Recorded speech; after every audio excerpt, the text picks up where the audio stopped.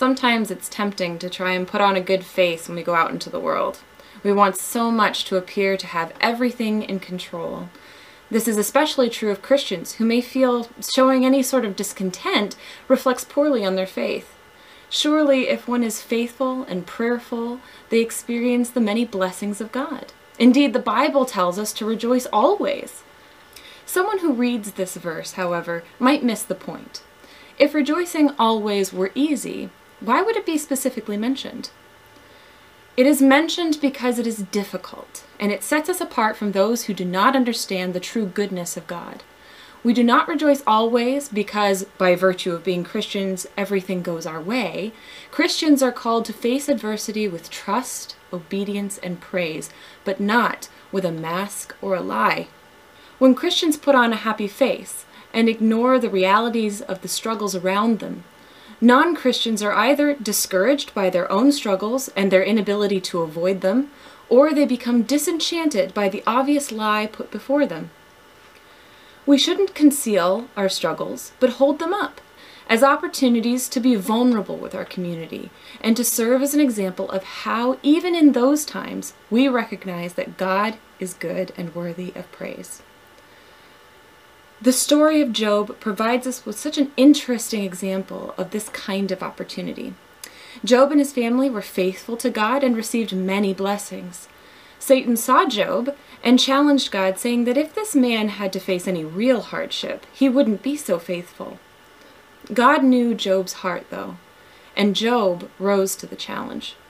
In this story, there is no questioning the reality of Job's suffering.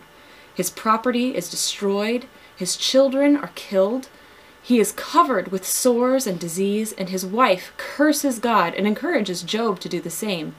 But Job will not curse God. Slowly his praise turns to sorrow, but he never doubts God.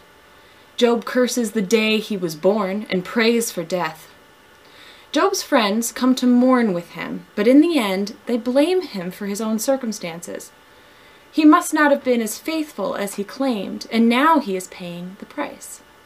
Job knows he is blameless and confesses that he cannot understand what is happening to him. It frustrates him that there is no one to intercede for him and vouch for his goodness. Job's frustration grows until finally God responds. God explains that it is not for Job to understand, but to obey. Because Job was obedient in the end, God restored what he had lost and increased his blessings. 1 Peter 1, 6-9 says that sometimes we are tested by trials so that the genuineness of our faith will be revealed. We do not see God, yet we believe in him and rejoice with inexpressible joy, and our faith is rewarded with the salvation of our souls. Trials are the byproduct of a fallen world, but God can use them to bring honor and glory to himself. When we are vulnerable with our neighbors, we show them that being a Christian does not shelter you from the problems of this world, but also that with God, those problems do not define us, and we are not alone. This month, I encourage you to read through Job, walk through his story, all the way to the end, and to take a look at 1 Peter 1, 6-9 and the surrounding verses. And as you do, reflect on this. It is a flawed theology that says faithful people do not suffer, or that if you pray hard enough, you won't suffer again. We may not always understand God's plan, but we believe that he is good. When you face trials, allow others to see that you're a human being filled with the Holy Spirit. Be honest about your pain and open about your faith. Choosing to trust and obey isn't always easy, but when we lean on God and rejoice in his faithfulness to us, our faithfulness will be rewarded. Lord, we know that you are always good.